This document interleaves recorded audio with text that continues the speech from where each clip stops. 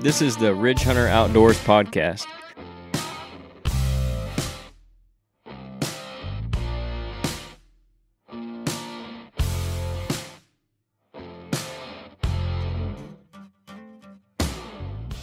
Hey everybody, welcome to episode 34. I'm Canyon Clark here with Jeff Ryan, Scott Clark. Nate's not with us again tonight. He should be with us again next week. We'll see how that plays out. First of all, sorry about last week on YouTube. If you're looking for the video there, it wasn't there.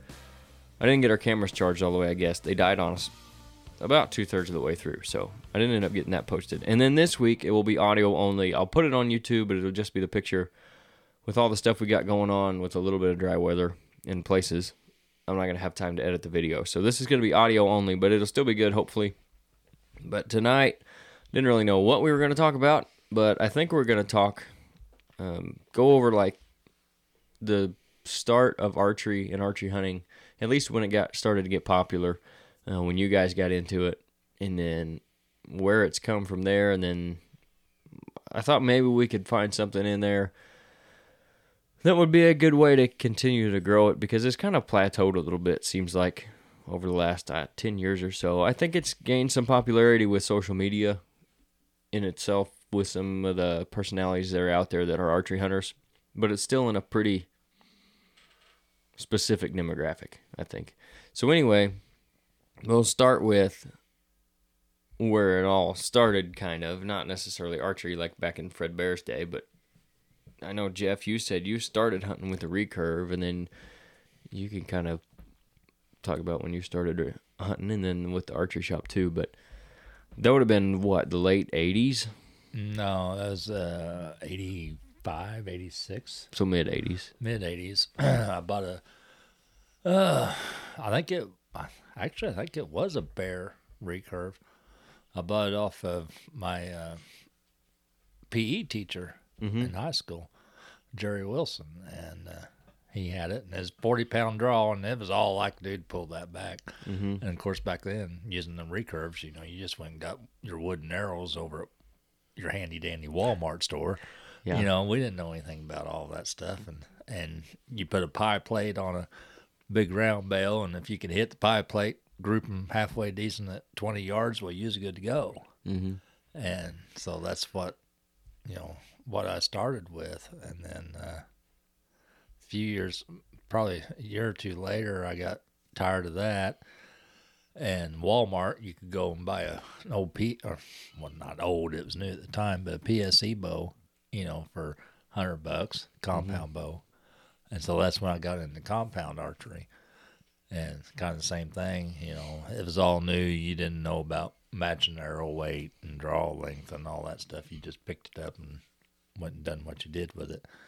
Hope for the best. But yeah, it was quite a deal back in those days. At that time, would Bear have been one of the more popular brands? Probably. Yeah, it was.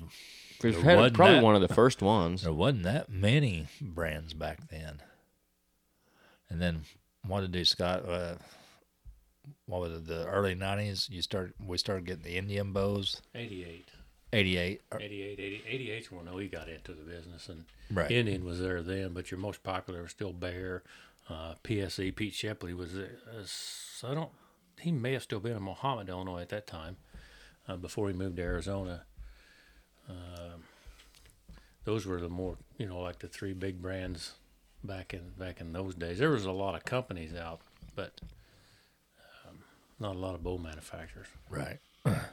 I know what was Indian whitetails. That was a big seller when you first opened up. Yeah. And of course, me happened to be different. I bought a Browning, which that was a heck of a good bow back then. Oh yeah. Browning was making good stuff then. Yeah. They still are, I'm sure, but I don't even know, are they still making bows? I couldn't tell you. I couldn't hear. The last one I saw was probably like a mid-2000s model that one of my buddies was shooting. Was most guys, like when you started, were they still shooting more of the traditional type bows, or was it, like when did it start to shift over to a lot of guys shooting compound, or did it kind of start out that way? compounds really started coming out when you say the mid '80s. I think that's a little bit behind. Yeah, compounds were out in the early '80s, or earlier than that even. But for the most part, in this area at least, there wasn't a tremendous amount of deer, which means there wasn't a tremendous amount of deer hunters, and the ones that did hunted with shotgun. Mm-hmm. So you had a few of your guys that were hunting, but I think expense was more than anything. Right. Recurves weren't terribly expensive. There's still a ton of old ones out there, probably 10 years, 15 years old at the time. Yeah. Maybe even older than that, 60s models that you could pick up for next to nothing. And like you said, you didn't match arrows. You found arrows and you shot them. Yep. So I think at the time, it was most cost is why people shot what they shot to start with back then. Yeah, like I said, I paid $40 for that recurve, and you can't buy arrows for $40. You can't buy broadheads for $40. Well, now. right, but back then you're talking a 16-year-old kid. You got to remember, minimum wage was $3. Well, right. I don't even know if it was that much. So I mean, $40 was. That's a lot of money for a 16-year-old kid mowing yards for $10 a yard. $10 a week. Yeah. And then trying to put gas in his truck so he can go hunting or chasing other kinds of tail. They shouldn't be. Either way. Either way. How'd that work out for you? Well, we ain't gonna go there. Okay. Fourth time's a charm. Well, first you don't succeed, try again. That's right. So, well, I think at least in this area, the explosion in archery came with the numbers of the deer herd. Yeah. Obviously, and then also expendable income helped a lot. Right. And about that time, you got to remember the economy back in you're not going to remember this, can you? But the economy back in the 70s was in the toilet. Reagan comes in '80, and the economy's on the upswing, and people start feeling good. When people feel good, they spend more money. One thing leads to another. The economy starts taking off, so then you have, Bush won, and then Clinton era. You have that early '90s or mid '90s era where they just, there's tons of expendable income from the .com bubbles and all those in the stock market. So that's when compounds really got to be expensive, and people were paying expensive money for expensive equipment. But prior to that, you could even go to a pro shop, but even as a pro shop, at least in this area, you weren't selling the most expensive stuff. You were selling things that people needed. People were buying a $15 sight that had 3 pins. They weren't buying the $45 sight that had 4 or 5 pins and all this other stuff on it because they didn't need it. Yep. So and back then they was just steel pins with a little bitty bead on them. They's color coded. Well, it wasn't even glow in the dark. No, it's just it colors. wasn't just color. Red, blue, yellow, green, whatever. For your yardage. But other than that, it's just a copper pin with a little copper bead on it. And I don't even know if we had peep sights when we first started. Yeah, that come along later. In the late '80s, I know we had peep sights. So middle '80s and stuff. But peep sights were around with compounds. The earliest ones, had the rubber tubes you lined up the peep with. I got smacked a time or two before. Well, you got that double-sided stick tape with the little nipple on the end of it. You stuck on your limb. Yep. Got the rubber tube out. And So, like you were just talking about the sights and stuff. I assume that came after the bows started getting better and stuff. They started making better sights, or did they start making better sights and better bows kind of at the same time? Well, they kind of had to. That part of it aspect had to follow along with how the compound bows was growing, wouldn't you say? Yeah, I think it went hand in hand. Yeah. We had good aluminum arrows back when we had bows like what Jeff was talking about. Not everybody was buying them and spending the good money for good aluminum, but they were there.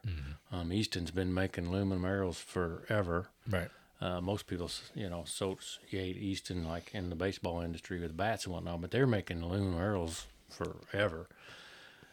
You had charts; they matched up your draw length and your draw weight and your aluminum arrow, and they had all that. But not everybody was spending that money yet. And so I think it just kind of grew together as expendable income became more and more.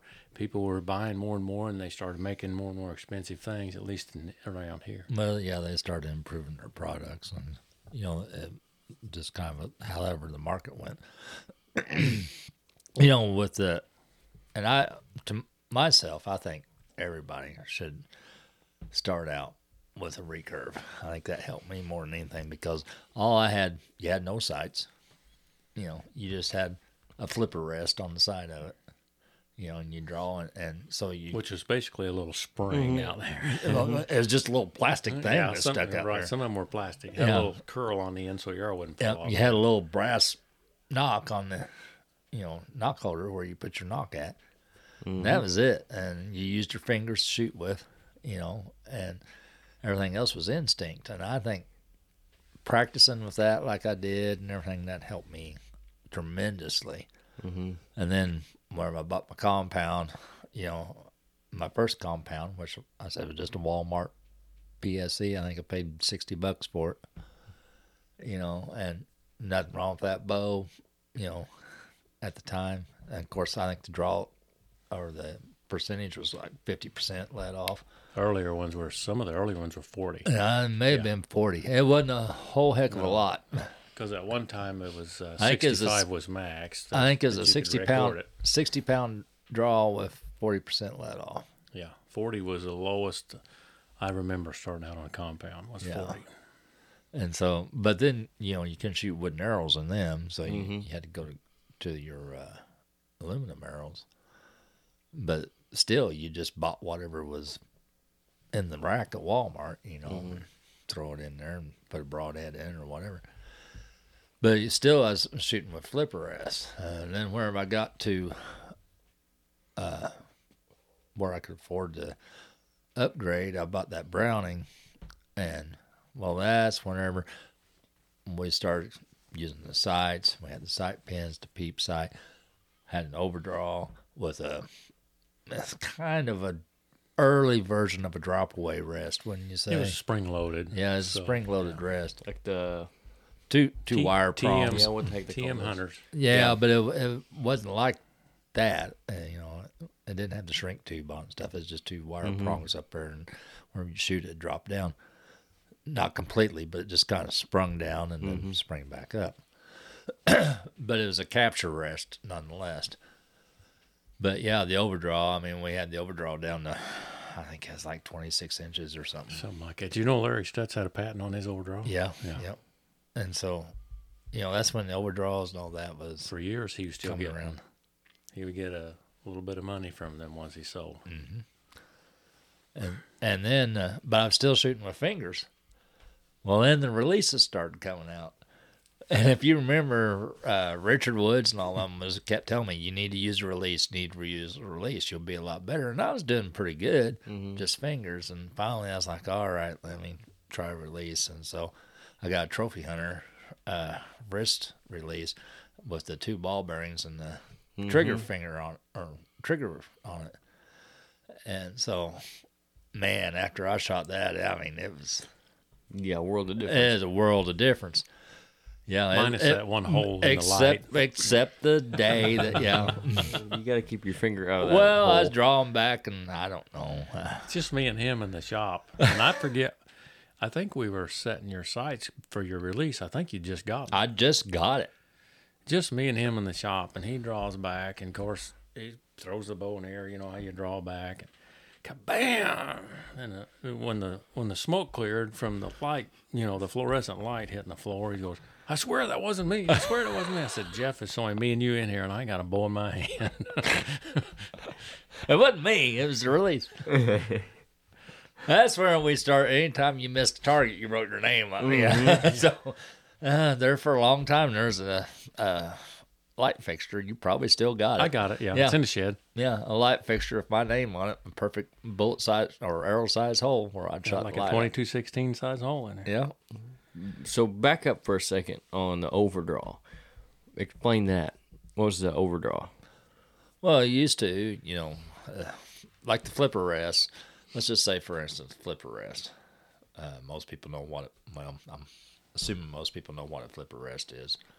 You know, it was just a plastic rest that you stuck there on the riser of your bow. That's what held your arrow. And so you're shooting full length arrows. So if you bought an overdraw, it attached to your riser, and it brought your rest back closer to you, so you could shoot. So you could shoot shorter arrows, and you could get more speed. Right. And at the time, I mean, if you had what was the average speed? It wasn't a hell of a lot. Less than 200. Yeah, if you had a bow that would shoot 150, 160, I'm guessing. I can't remember now. We didn't get the chronograph till later on. But, you know, if you had a bow like that, you know, and could get that kind of results out of it, the only way you could do it was with an overdraw, because you're shooting shorter and lighter arrows. Right, because at the time they weren't making rests like they are now that already go ahead and sit back behind the riser. No. It was just right there on it. Yeah. Right. Okay. Your draw length, most people know, is measured from the front of your riser back to where you pull the string. And they would drill a hole in the center of the riser, and that's where your rest went, which meant that's as far back as you could bring your arrow. So the overdraw was basically a piece of aluminum that would bring that arrow length and your rest back towards your cables, back to closer to you. And so you got to overdraw the arrow past your draw length. Was where that came from. Yeah, like I had like a 30 inch draw length. Well, I could shoot 28-inch arrows Right. out of that due to the overdraw. Yeah, that makes sense. So now we're getting into kind of a little bit more of the innovation. Do you think that as the popularity started to grow, like you said, some with the deer population, but more people getting into actual archery hunting, do you think that drove more of the innovation, or you think the innovation drove more people to get into archery? No, I think the industry itself, the archery industry itself, done a fantastic job of marketing speed. And so the more people got into it, the faster they wanted to shoot. Says, I want to be faster than you, whether I'm buying a Mustang or a compound bow. So as more people got into archery, there wasn't anything wrong with the equipment. But if I sold you a bow for $200 and a half dozen arrows for $25 and a release and the rest, and you might have $300 in the whole set, no faster than they were shooting. There wasn't a lot of stress on anything. You replaced your strings. I mean, most people didn't even replace them once a year. Most people would shoot strings 5, 6, 7, 8 years old. So there wasn't any stress on the equipment. So people could shoot and be a whole lot better than what they were with their recurves, and still have fun and go out and kill some. But the constantly spending money wasn't there. I got a $300 outfit that's going to last me until I either bend my aluminum arrow, or at that time, you got to remember, I could replace the blades in my broadheads. So, my reoccurring cost was an arrow or two and some blades, and I'm good. So the industry, I think, done a fantastic job of saying, hey, Jeff, you need to shoot faster than Scott. And then, hey, Canyon, you need to shoot faster than Jeff. So on comes this. The only reason I need a new bow is to be faster. The only reason I need lighter arrows is to be faster. The only reason I need this is to be faster. And then 3D shoots come along, and they done a real good job advertising that. Well, how do you judge yardage? If you misjudge a couple yards, how do you make up for it? You shoot it faster. Speed. Yeah. So, that plays a part in all of it. And then so you start selling these $600, $800, $900 bows or more than that now.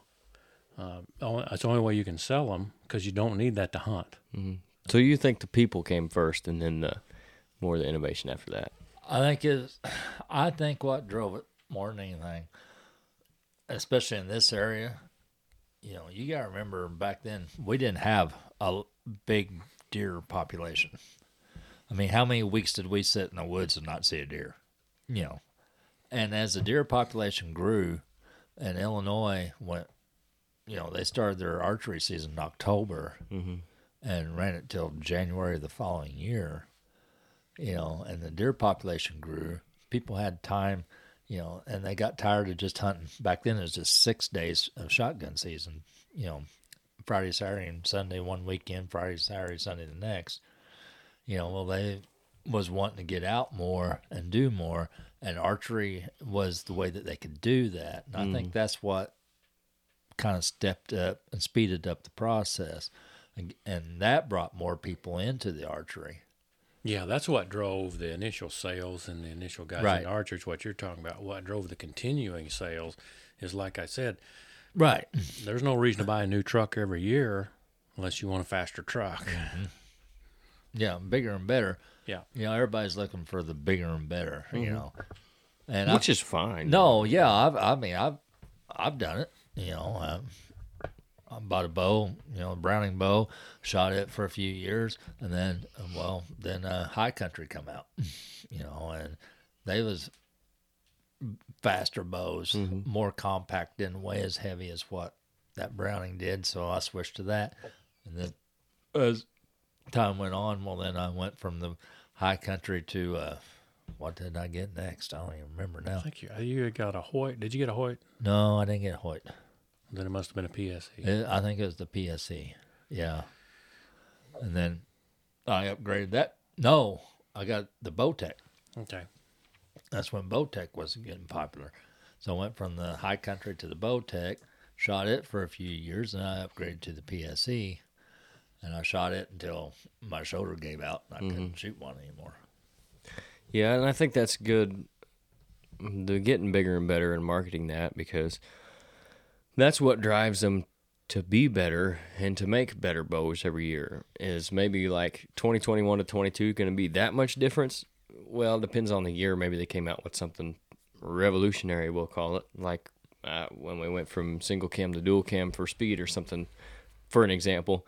But it's good because the better the bows get, the more efficient we can become. Because like you said, do you need a faster bow to kill a deer to hunt with, or do you need a lighter bow or a smoother draw? No, you don't need it, but we just become that much more efficient. So in my mind, that does a couple things. Number one, it's more fair to our game because it does take away some of that margin of error. And number two, it helps get more people into it because it's a little easier to do. Not everybody's going to be able to kill a deer with the recurve that you started with. Right.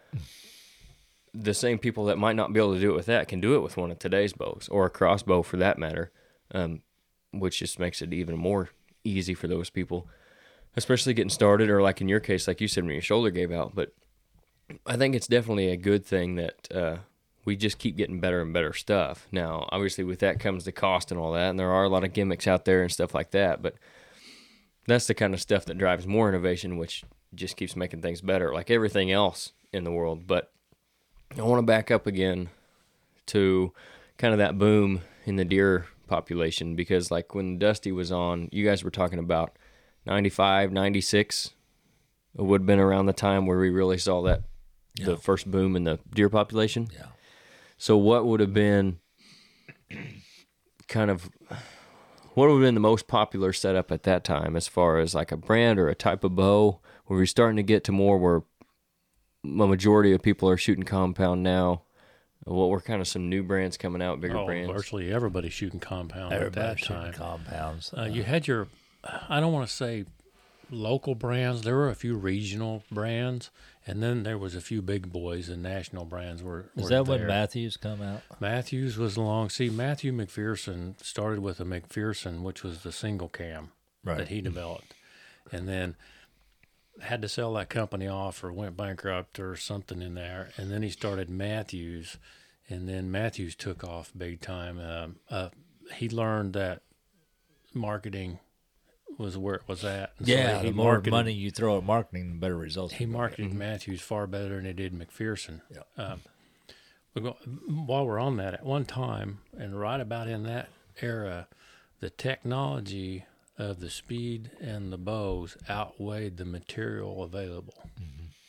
At that time, Matt was saying that they had already engineered bows as fast as you could possibly shoot, but the materials weren't there for the bows to hold together. Well, Now they got the composites and all that stuff is why you see in those 330 plus.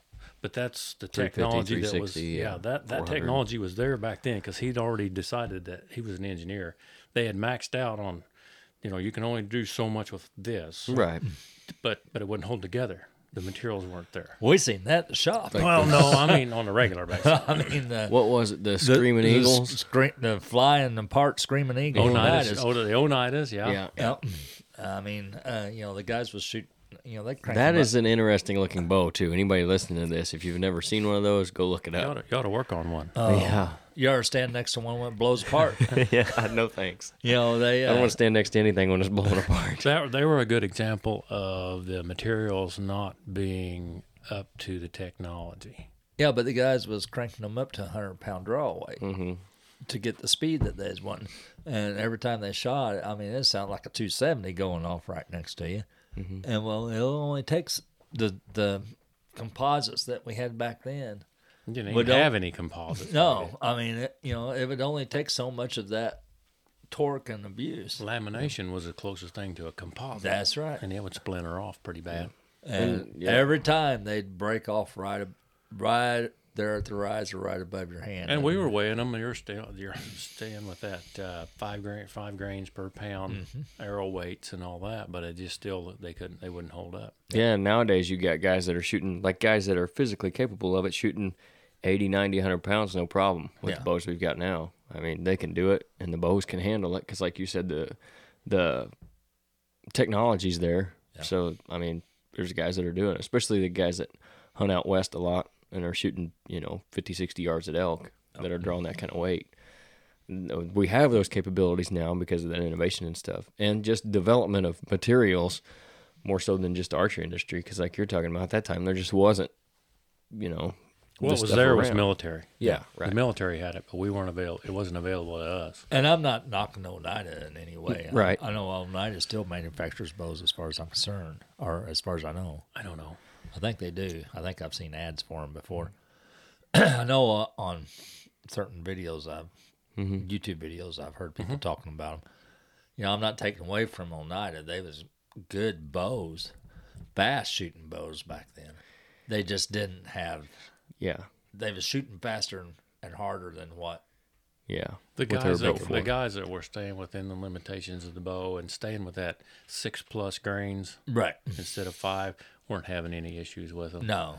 The biggest issues they had with them were strings, and that was a very wearable item anyway. So if you paid attention to your string, kept it waxed up, and of course you got to remember string materials have changed a whole lot. Oh, yeah. since Everything then too. You just replace the strings, depending on how much you shot. Yeah. Of course, the guys that were coming into the shop at the time, they shot more than the people that didn't come into the shop. That's true. And so I think if one thing the equipment and the technology's done, I think it's hurt the shooter's abilities. Used to, you had to practice. Well, that's where we have to be more disciplined now, because just because it is easier doesn't mean you shouldn't still put in the work. And like you said, it probably wouldn't be a bad idea, even if they're not starting out hunting with them. If you had some kind of traditional bow to practice with, it's just going to make you that much better of a shooter, which makes you, again, that much more ethical and efficient when you're in the woods shooting the bows and stuff. So you still got to put in the time just because it's easier now. But we've hit on doing Idaho's and the Matthews. Obviously, PSE's still there. Bear's still around. Bowtech coming in the mid-90s then. Many others that stick out. When was High Country starting to become popular? Because they had kind of a short window of where they were pretty popular. They didn't had the split limbs. That's what High made them Country came. We took on High Country in the shop in about '89, maybe somewhere in there. They were made in Tennessee at the time, and then they got into that speed thing, got into some split limb thing, tried to do some stuff with materials that weren't available, and it hurt them. It hurt their reputation, it hurt their company. The split limb era was in there, and they tried to be the fastest and the greatest, and the limbs wasn't holding up. Well, that's still, I mean, you can look back now and see what we've got. That would be where it all started. There's a ton of split limb bows on the market now, just, better designed and better developed and stuff. But obviously that's where all that kind of stuff started. And last I knew, and it's been a couple years ago, High Country still made bows, and they were shooting like 390 plus feet a second, but they were just as loud as the old ones used to be. So They weren't that loud until they got into the speed. And I think PSE might have been making split limbs at that time as well. But old Pete had deeper pockets than, I can't think of the guy's name that owned High Country at the time. And I don't think he put all his monkeys in one barrel. And High Country kind of did. Good company to be with. I never had any warranty trouble out of them, but you know, you can only break so many limbs before somebody's going to move on to something else, no matter what the warranty is. So, at this point, with again, starting to get more innovative into the bows and the more brands like the High Countries and stuff coming in, were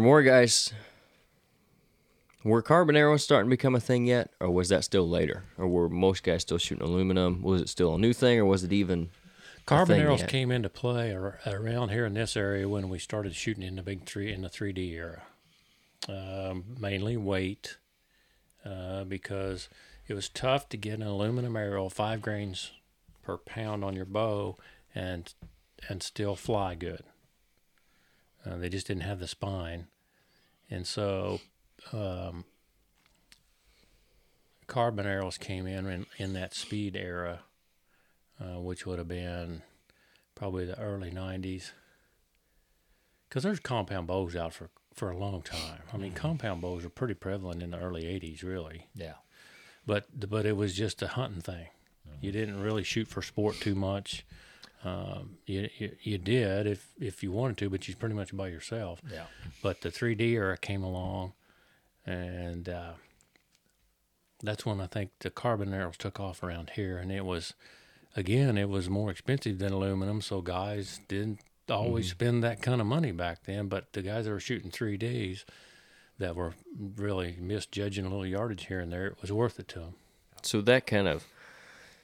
And if you either broke it or it was straight. Yeah. So if you missed a target or if you hit a limb with a carbon arrow, you're less likely to bend it than you were an aluminum arrow. If you missed it with aluminum arrow, you're out of luck. Well, yeah. I mean, if you remember how many...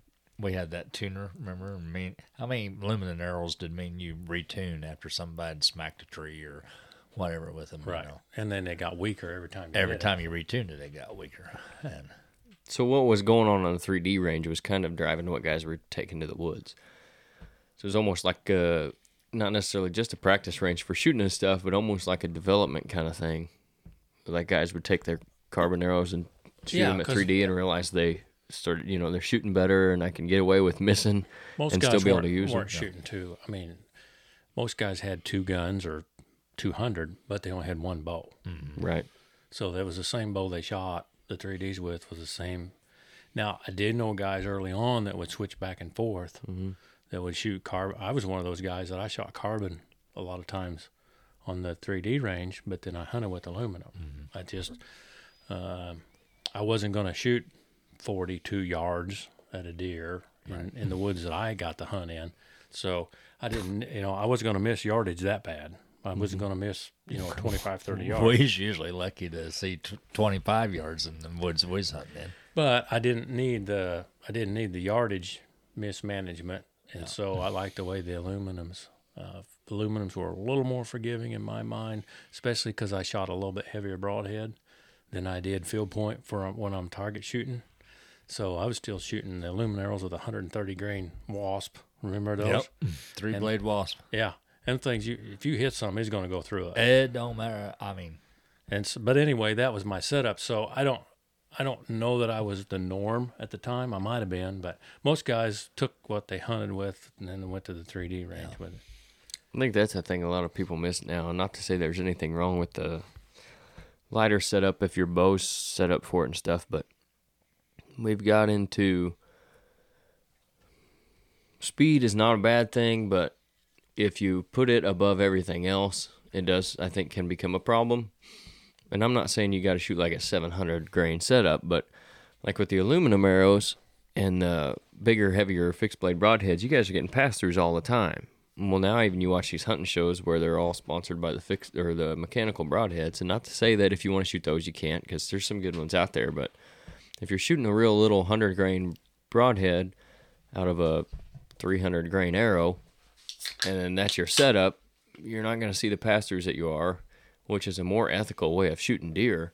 I think we can kind of, I don't want to say go back, because they make good enough carbon arrows, heavy enough ones, that you can get the right setup and still see good speed and get a good balance of speed and kinetic energy and still get more pass-throughs and stuff and be a little more lethal than just all about speed. I think you need to go to a chart and look at stored energy and kinetic energy and how one turns into the other, and then understand that you can only store so much energy in a certain amount of weight, and then it becomes kinetic energy as it's moving. And so when you take an expandable broadhead, that takes X amount of that kinetic energy to open the broadhead, which is that much less you have to penetrate the deer. Now, depending on your setup, you might have enough excess. Obviously, there's guys that have enough excess to do it and get pass-throughs all the time, not an issue. But if you're borderline, you may not. So you can take a look at your setup.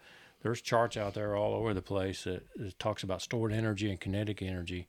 If you're interested in it, take a look. Yeah, and that's not to say one thing's worse or better than the other or anything like that, or knocking anybody's way of doing it. But you got to know, like what you said, what works best for your setup. And then I like to personally, a personal thing is I like to lean a little bit on the heavier side. I think it gives me a little more room for error. Because in my opinion, no matter how fast you shoot, you're not going to beat a deer past 10 yards. And even sometimes at 10 yards, if they're really jumpy, they're still going to drop quite a bit. I would rather have that little extra punch if I hit them a little wrong. Maybe still get a pass through and get 2 holes in them, or have a little bit more knockdown power in it than having just straight speed. But that's just a personal thing too. That's not to say everybody has to do it that way, because obviously I've killed deer with expandable broadheads and lighter arrows, and I've killed deer with the heavier stuff. So, but I do think that's one thing we could go back to a little bit and maybe benefit from. At least some people could. I know I did. I think I do better now with the heavier setup than I was shooting the lighter stuff with the expandables. Yeah, I mean, I've always been with fixed blade. Well, not always.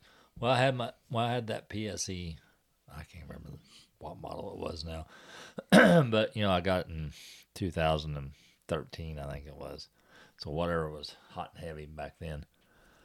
But I went with the Spitfire broadheads, expandable broadheads, and that, and we was cranking out the speed, and I'd never shot a bow that fast before, and especially with 85% let off. I mean, Probably. I was shooting 70 pounds and was holding nothing. Yeah. Once I got broke over, Right. But and I shot a couple of deer with it, and I mean, they shot right through. But I hit them right. Mm-hmm. I didn't hit shoulder blades or anything like that. Double lunged them. Well, kinetic energy is a combination of weight and speed. Exactly. So, but I was shooting light broadheads, and I was shooting light arrows to get the speed. Nothing wrong with that. I'm not taking away from it. But like I told you, whenever I got rid of that setup, and because I couldn't shoot it anymore, and I went to the crossbow, I told you I want to get back to the heavy broadheads, heavy arrows, and I don't mind sacrificing a little bit of speed to get that kinetic energy. Yep. And there are some mechanicals like the I think it's one of the G5s over there, 125 grain, and basically, even if they don't open up or something goes wrong with them, you've essentially still got a little bitty fixed blade broadhead, which is going to be enough, again, if you hit them right, which is what you're shooting for anyway. I think you give yourself a little bit more room for error on the other side of that, the cut-on contact stuff. But then again, it depends on where you hit them. I think if you hit them forwards, you're better off to have the fixed blade. If you hit them back, you're better off to have an expandable with a little more cutting diameter.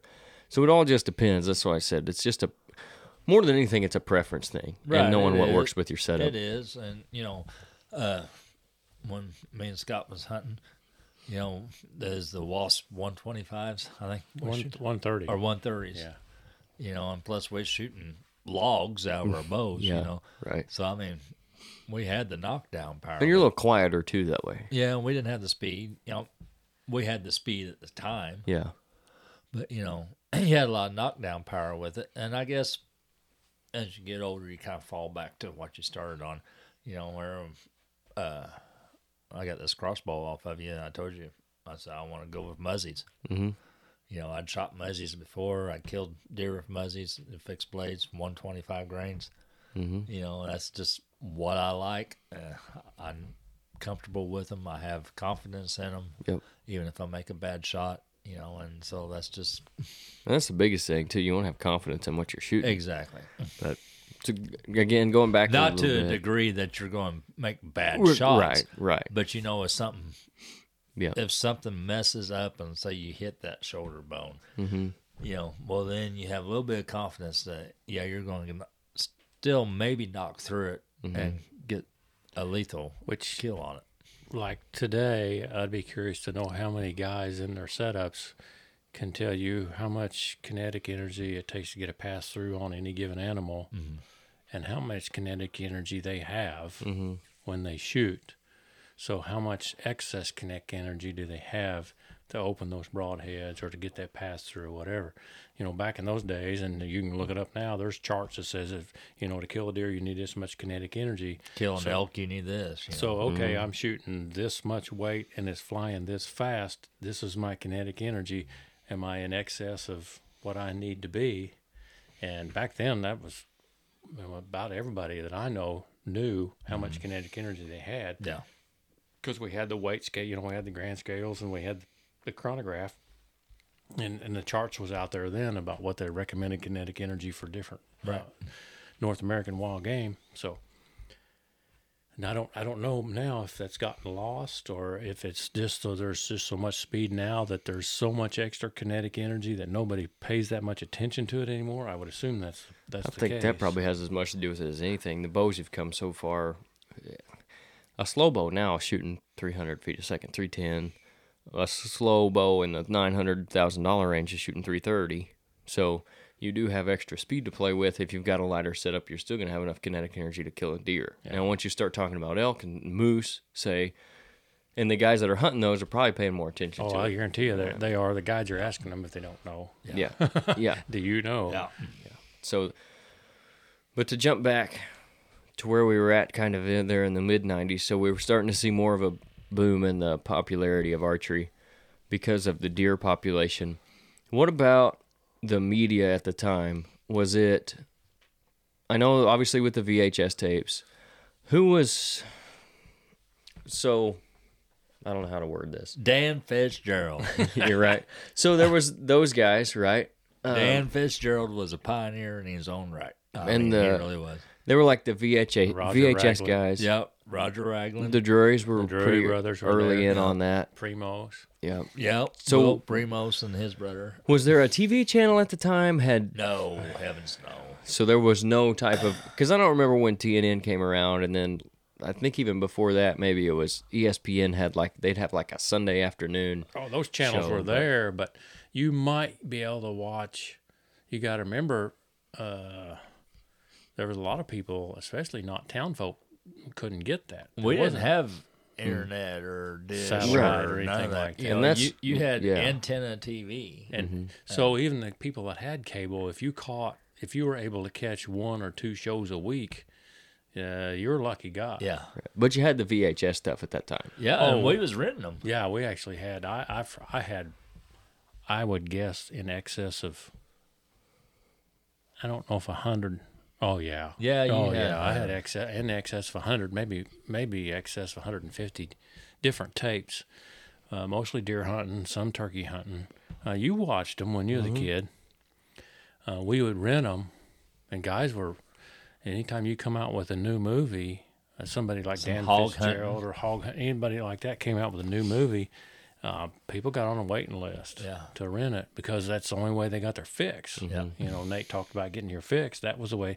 And then some of the older tapes that weren't written anymore, we just play up here at the shop in the loafing room, just on the reel on the TV, just keep people in here watching. They may have watched it 100 times, but they're in there watching it, you know, again, drinking a soda, eating a candy bar. Yeah. Yeah, watch this. It was good times. I mean, those was, you know, and I don't know when did Bill Jordan and all them come out.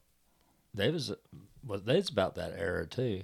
Had to be, because I think Michael Waddell started with them in the late 90s as a cameraman, so they were shooting shows, and they would have been one of the first ones on probably ESPN and then the TNN as well, as far as the TV goes, when that started to become more popular. You had, like you said, you had Will Will Primos and his brother, and Roger Ragland, Dan Fitzgerald. We also had Ralph and Vicky. When did the Monster Bucks start to come out? Hunter, look that up. Look up Monster Bucks 1. That was in the 90s. Yeah, because they're on like, I don't know what, they're still making them. Because that was one of the DVDs. first ones. Or, I mean, not one of the first ones, but that was one of the ones we couldn't keep on the shelf because as soon as it come out, man. And they were one of the first ones that was like a compilation style of different guys. So Right. it wasn't like you bought a Drury Outdoors video. And all you're going to see is Mark and Terry. Right. Yeah. Or maybe a couple of their guys that hunt with them. It was like, you're going to see this guy from this show. You might see Mark and Terry one time, and then you'll see, you know. Oh, back then, if you got a Roger Ragland, it was all Roger. Yeah. That was same it. way of Dan. Same way of Dan Fitzgerald. It's 100% Dan Fitzgerald. And nothing taken away from them. No, that's what they did. You could learn a lot from them. I still enjoy watching their old videos on YouTube. I mean, it's just. Right. And that's, at the time then, and it's still the same way now, there was a lot of instruction in the videos too, Yeah. because it was still pretty new. Guys wanted to learn about how to hunt and be better hunting. There was a lot of instruction in the videos, as much as there was just good content of guys shooting deer. There were a few people had a lot of experience back then. Only the guys that had been hunting forever had that much experience, because most people were fairly new to the sport, 5-10 years at the most, and had limited success up until the mid 90s, early 90s. Did Jim Cromley make videos? I think he did, didn't he? I don't remember.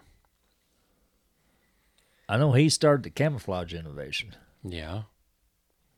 And to this day, in my opinion, that's one of the best camouflages there ever was. The tree bark. Yeah. So, I still have a tree bark overall, by the way. Yeah, I do too. I wear it early in the year. Yep. So 1991 was Real Treat's first deer hunting video. This says, I think the first Monster Bucks, the best I can tell, was around 2000, 2002, somewhere in there. So it would have been right around that era, shortly after that. And then at that time, too, you're starting to get the internet, because the internet boom would have been the late 90s, correct? Oh, hell, I don't even have the internet now, so I couldn't do. Well, what? Not at home. I got it on It my was right smartphone. after Al Gore invented it, I think. Well, right. So, how much did you see? I'm still on antenna TV at home. I mean, How much did you see the internet affect the popularity of hunting? Not necessarily the archery industry, because obviously that affected the way people were getting information and purchasing stuff and all that. But as far as like the hunting industry and driving the popularity, did you see as much of a boom when the internet came around as you did like back in the mid 90s with just the deer population and the VHS tapes and stuff? No. So at that time it was not Deer as prevalent. population was number one force, I think. number one, but that goes back to early 90s. Yeah. Maybe late 80s is when the population really exploded. Mm-hmm. And it took a few years for guys to get up to that archery. More deer, guys are killing them with guns. You go out there and you sit and you kill one. Used to, you sit in the tree stand with a shotgun and you kill the first thing that walked by. Mm-hmm. Well, then it got to where I killed the first thing that walked by, and man, I like to hunt. Now I can't hunt anything. Well, okay, I can go get a bow.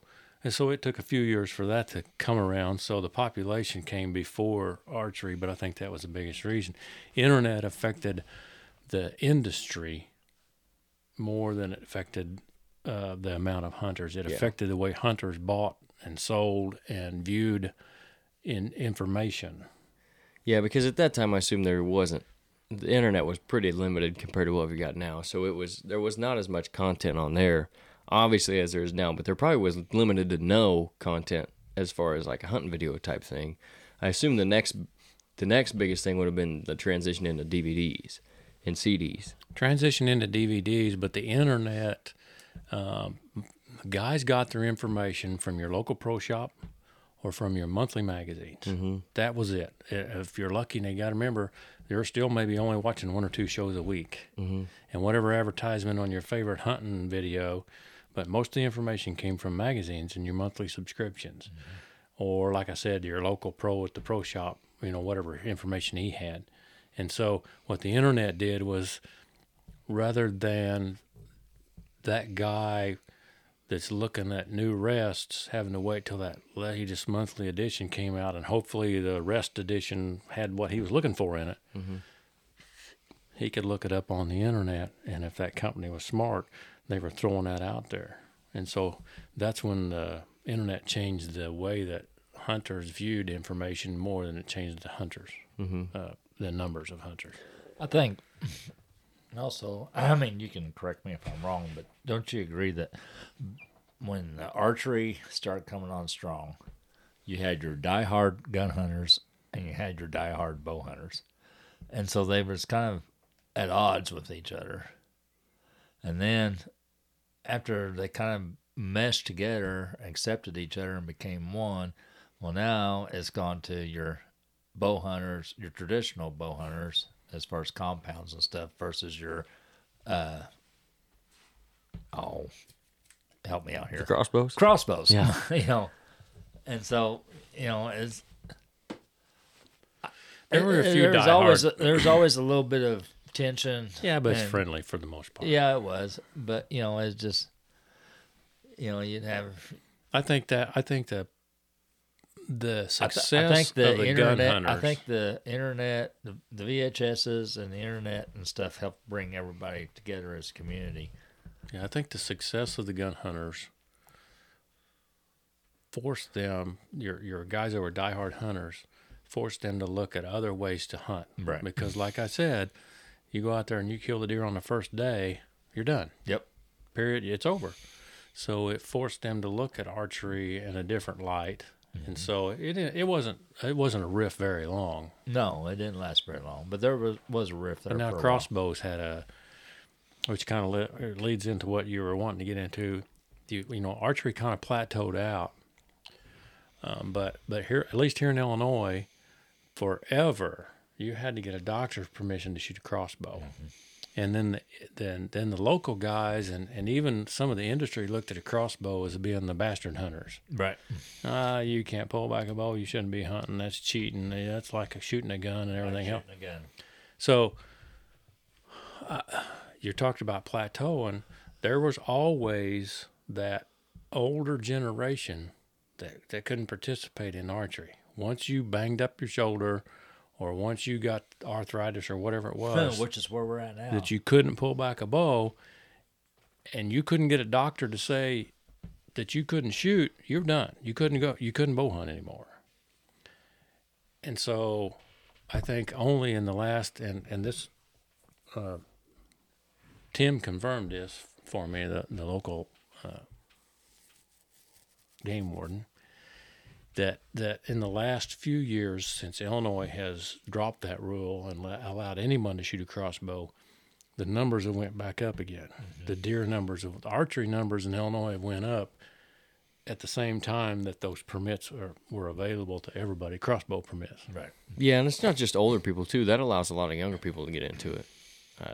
Kids that can't pull back a compound bow at 35 or 40 pounds, whatever the legal limit is, can shoot a crossbow at 400 feet a second plus and kill deer, and it gets them into hunting as well, and they have more time than just the youth shotgun season or shotgun hunting. But I know a lot of 10 guys days a year from in the shop, seen them for 10, 15 years, and all of a sudden didn't see them anymore. They got to there where they just couldn't do it, and so they had to drop out of it or get a permit, a doctor's excuse. Yeah. And now you see them every once in a while, and they're shooting crossbows because they're able to participate again. Yep. But I don't want to get too far ahead because where do you think the plateau in hunting numbers happened? Because obviously we got into, the innovation of archery started to really come around with the numbers, and the numbers came from the deer population. Well, the innovation of the archery continued on. The deer population has been pretty steady high numbers, except for those couple years where we had the real big kill-offs, and they've bounced back both times, and where they've bounced back now. What years kind of do you think it started to hit that plateau where it had been kind of stagnant and still is not really growing like it did in that late 80s to mid-90s period? Would it have been shortly after that, you think, early 2000s? I mean, as far as you remember, what was it? I honestly don't know.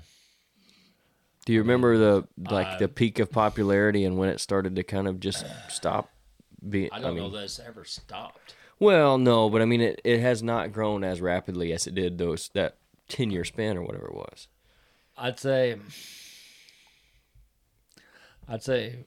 maybe whenever the crossbows became legal for everybody. I mean, I don't know. Help me out here, Scott. But I think whenever the market and everything kind of reached its plateau, like we said before, they've kind of reached a limit on as far as compounds on where they can go. And, the crossbows is, I'm not saying they've reached their limit, but they're pretty close there too. Mm-hmm. And so everybody kind of knows what to expect. And then, of course, you got all the stuff that we went through with the blue tongue and all that, and so we had an abundance of deer. Now went through a period where we had practically no deer. Mm-hmm. Now we're getting deer back, so it's just kind of a balance there. I honestly don't know when that really hit. I'm thinking, like 2000, mid 2000s, early 2000s, 2010, kind of started to peak. 2012, blue tongue hit us hard in 2012, then hit us again in 2013. We started getting a little bit of increase. We had another shot at it, another hit on blue tongue at 2015. Now, and I mean, that's just locally here in this area. Now the deer population is starting to come back. I don't know, that's the only thing that makes it more popular now is with all this COVID bull crap that we're going through, and so the prices of beef and pork and everything else, all the other foods, is going through the roof, and so people's going back to hunting deer to fill the freezers with.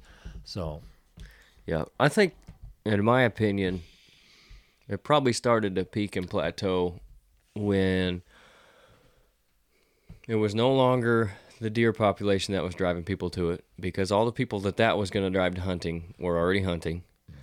The media at the time, everybody that added had kind of peaked, because you went from VHS to DVDs to TV, and the TV shows got really popular in like the early 2000s. So at that point, you'd had everybody brought in that you were going to bring in from TV shows, at least the majority. And then we had, that stagnant period from like the early 2000s to, you could argue now, at least within the last decade or so. And then I think the availability of media and the accessibility to hunting with the crossbows and stuff becoming legal everywhere. Well, I don't know about everywhere, but here, for example. Right. And then, but the availability of media, because I don't think the hunting industry did a good enough job of capitalizing on the internet success and how much stuff was getting put out there. But now we're starting to see that with the YouTubes and the Instagrams and the TikToks and whatever else.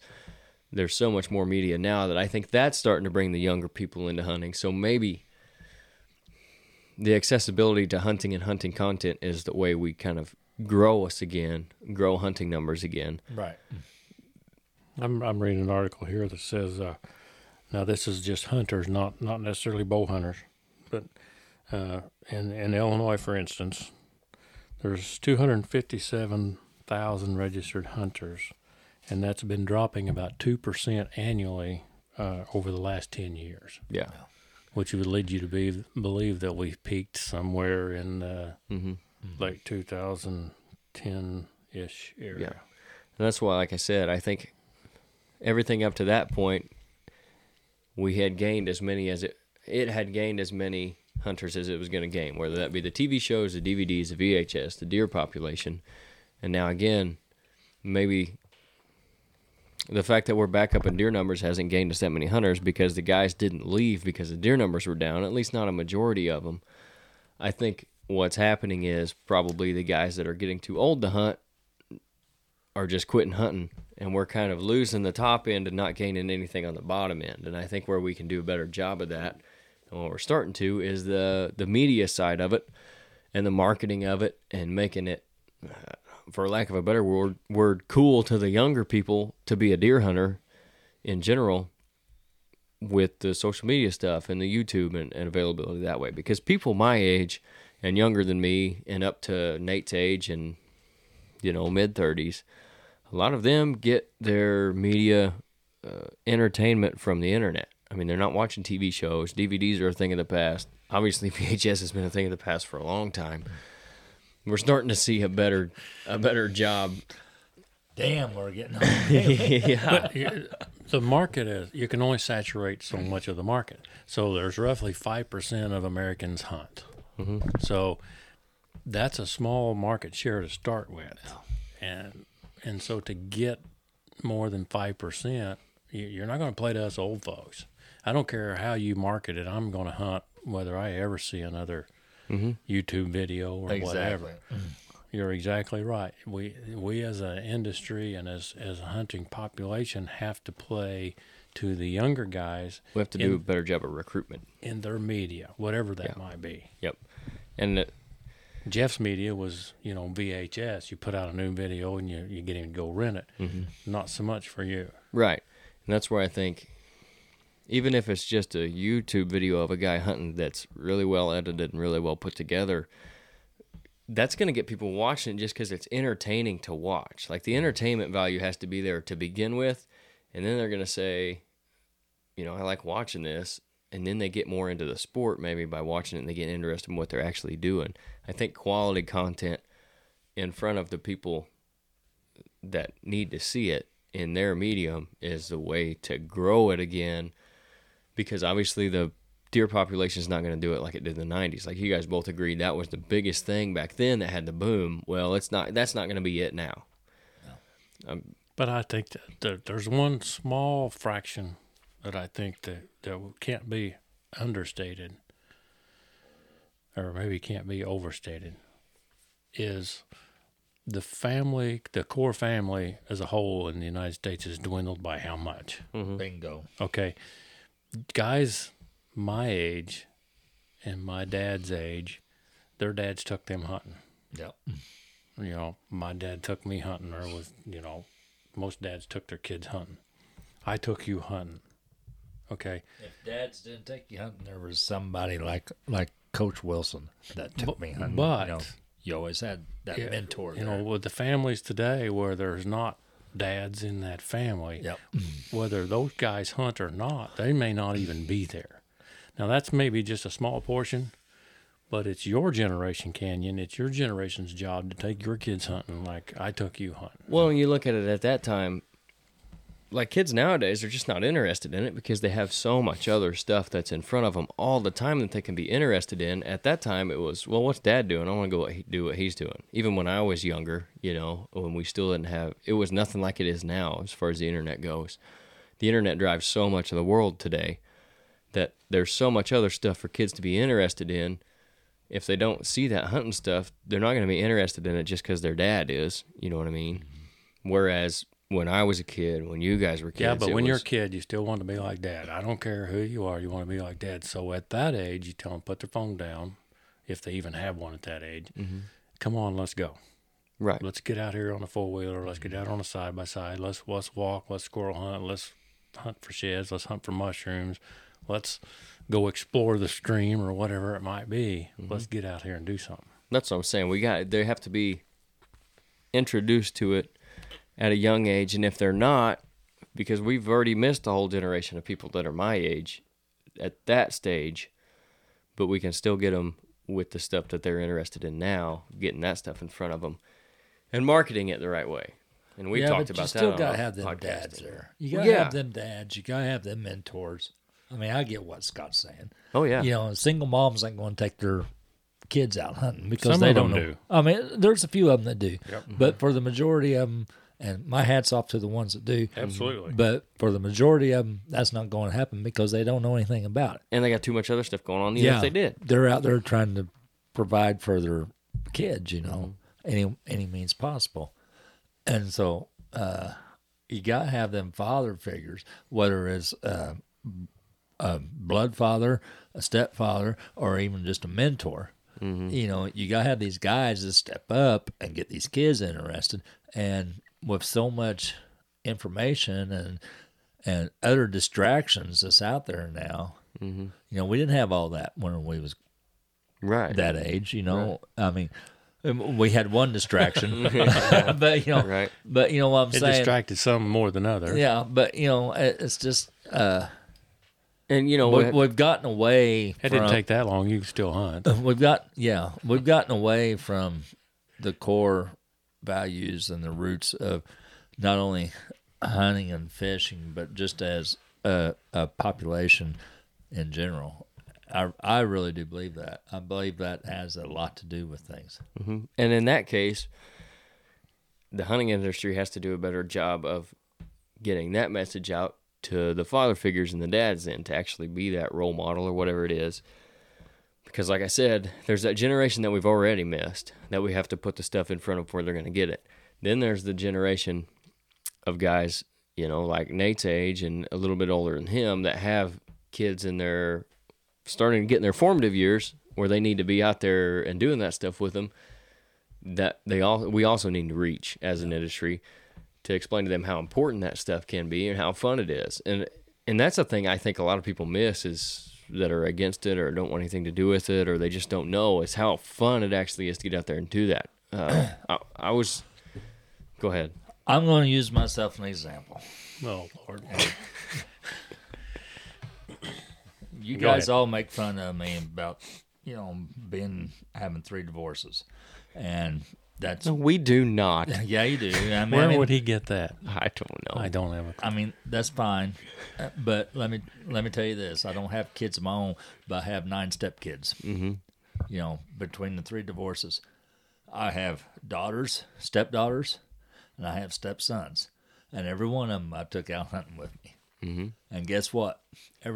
Almost every one of them hunts to this day because I took them out there. I exposed them to the hunting lifestyle, taught them what it was about, and I've got stepsons from my first marriage. Every one of them's out there deer hunting, goose hunting, and stuff. And it's because I took the time to take them out there and show them to them. I've got stepson and stepdaughter from my second marriage. Both of them are active bow hunters and deer hunters. You know, whether shotgun, bow hunting, whatever. And even now, with my last marriage, I've got my oldest stepson. You know, he's out there all the time fishing and hunting. You know, because I exposed them to that lifestyle. I took the time, you know, to teach them and show them that.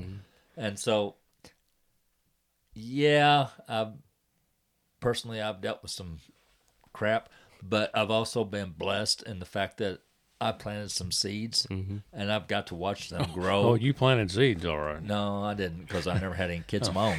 But, you know, Right. It just didn't grow. I planted seeds, and, you know, I got to watch these kids grow and develop as hunters and human beings, you know, and so it's rewarding to me. So, Yeah. And that's the thing, too. and that's something nobody can take away from me, not their moms or anybody Right. else. You know, that's just something I'm proud of, is that I got to share that with these kids and watch them grow up as adults into hunters and stuff. And you introduced it to them, and they realized how fun it is. And I don't care who you are, unless you're just a total bump on a log or some bleeding heart that can't stand to watch anything die. If you go sit in a tree or on the ground, whatever it is, and you shoot a deer, you shoot your first deer, your first buck, man, there is no feeling in the world like that. I was listening to a podcast recently with a professional baseball player, and he was interviewing another guy who had a really successful pitcher in the big leagues. He's got kind of his own hunting media thing going on, but he's pitched in the postseason on the biggest stage in sports with millions of people watching. I mean, more pressure than most people could ever imagine having on him, right?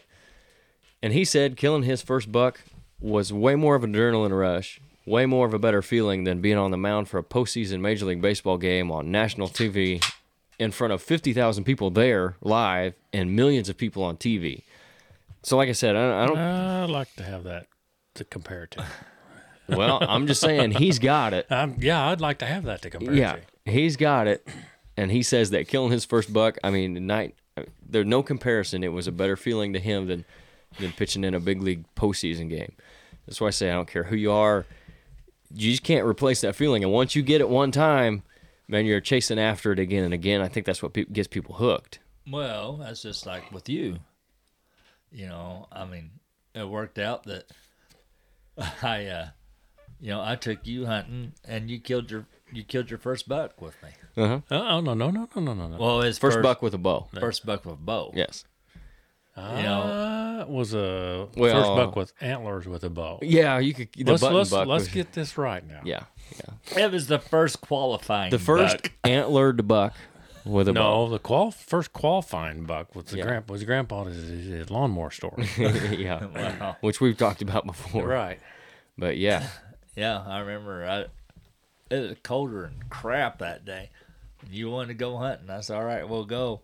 I took him to a spot, and I said, okay, this is where these deer go through. I've been seeing deer and bucks go through, 5 or 6 bucks at a time. Mm-hmm. There's this really nice buck.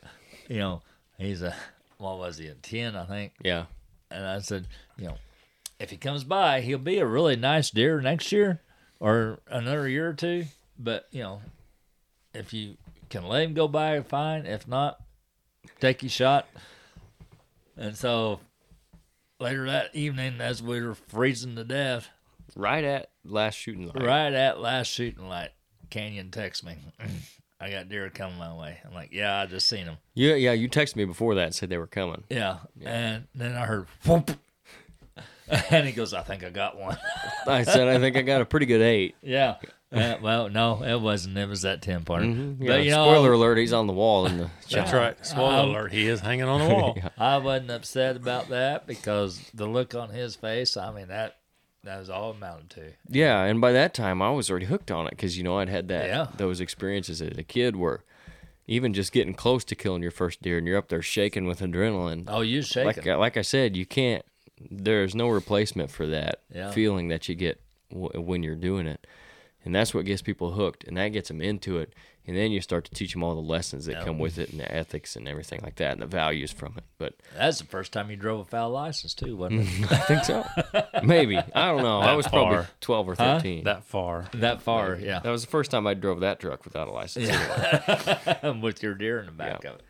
Anyways, so I think moral of the story, the things we can do, because like we talked about, the same things that boomed the archery and hunting industry back then are not the same things now.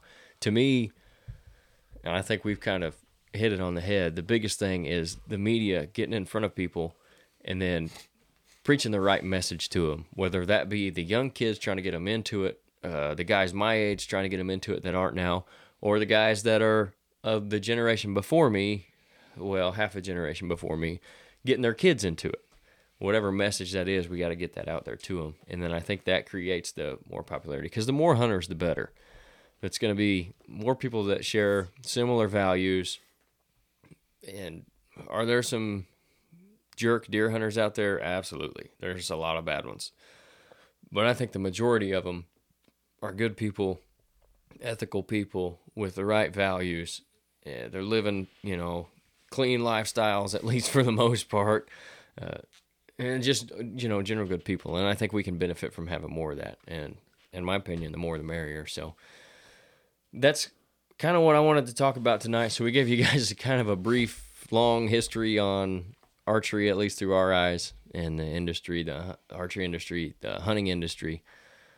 Kind of some ideas, maybe what we can do to improve it. And we've talked about that on previous episodes too. So you guys can go back and check those out. And we've talked to some of that stuff again a little bit more. But before we get out of here, I do want to mention our podcast sponsors. And that is plural because we do have the other one I mentioned set up finally. So we got a discount code for you guys there too. So the first one that we've been working with, you guys know about if you've been listening to this, it's Rack's Big Game Supplements. They're a veteran-owned company out of northeast Nebraska.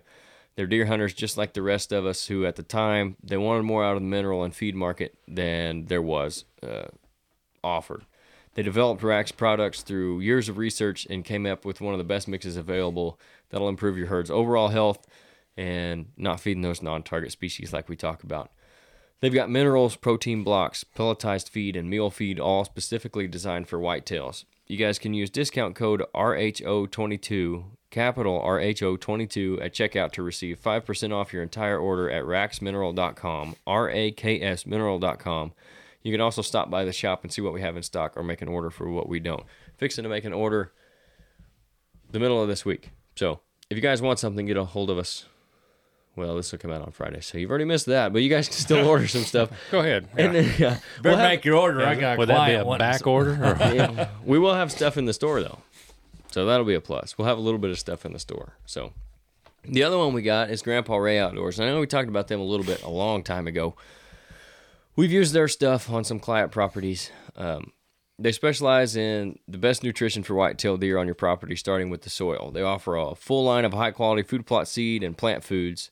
They started in 2015, but John O'Brien, the main guy there, he's been in the seed and nutrition business since 1991. So back to that period we were talking about. He's got over 14 different food plot blends to choose from. You won't have any trouble finding what you're looking for on their website. They've got fall and spring blends, corn and beans, switchgrass, liquid fertilizer, soil test kits, you name it, they've got it. They aren't just about selling their products, though. They'll answer any questions you have about what blends would be best for your specific property. That way you can achieve the best results possible. So if you've got, a certain soil quality, soil type on your property, the climate and all that, and you want to know what would be best for that, you can ask him, and he'll let you know. Did you use that?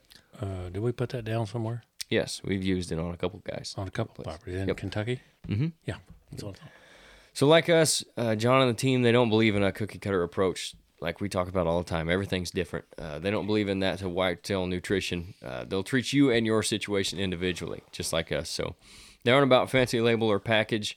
They're about good quality seed and taking care of their clients. So if you'll notice a pattern with our sponsors, we're not about the fanciest packages and everything. We're about what's in the bag that really matters and what you're going to spend on. You want good quality stuff. Got some good results out of those properties too, didn't you? Yep. That's what I thought. So we've like you hitting See on there. pictures if we were on video. You just can't see a picture. We've Yeah, I'm showing up. I'm holding a picture right now. I can see it. Yeah. we've used their It looks seed pretty blends. damn good. It's good. We use their seed blends on client properties in the past, like what you're talking about, and the results have been as good as advertised. That's why we're going to continue to use their seed, and that's why we've partnered with them for the podcast. You guys can check them out at grandparayoutdoors.com and use discount code capital RHO space capital P podcast to get 10% off your order. So if you guys want to check some of their stuff out, you can use that discount code and get 10% off. Or we do have a little bit of their stuff in the store right now. I think we've got some of their buckwheat, some of their sorghum, grain sorghum. There might be one other mix I have in there from them. I'm going to have some more stuff by them too. And you can come by the shop and order it as well and save a little bit on shipping. But those are ways you guys can support us. So if you like the show, go there, use those discount codes, save yourself a little bit of money, get some good quality products, and then that'll help support us too, so we can continue making this better as far as the video goes when we get that back up and running next week, the audio quality, all that good stuff. That's how you guys can support us. Other ways, follow us on Spotify, go to Apple Podcasts, leave us a review, subscribe to the YouTube channel, comment on there if you want to, like our videos. You guys can keep up with us that way. Like us on Facebook at Ridge Hunter Outdoors. We're on Instagram and Twitter as well. I don't use the Twitter much, but I do use the Instagram quite a bit. That's at Ridge Hunter OD. So you can. I heard Twitter might be changing. I'm not sure. It already has. Well, there's something. Bigger and better. No, Yeah. there's something I can't remember. Is that? Well, never mind. yeah, you guys. Yeah, if you missed that, I don't know where you've been, under a rock or something. But you can also check us out at ridgehunteroutdoors.com, where you can also order a lot of this stuff. Or you can get information for us about our consulting services or our management services. And then if you have any questions you ever want us to cover on the podcast or any comments or concerns about it, I don't know why you've been concerned about us. But if you did have I'm any, concerned that Jeff may have been shadow banned, and that may be stopping by. Well, what? Shadow ban. Yeah, on Twitter. Oh, well, that's a possibility. anyway, if you guys are concerned about Jeff's shadow ban, send us a message through our Support me. website. Yeah. Yeah. So that's all we got for this week. We appreciate you guys listening, and we'll catch you again next week.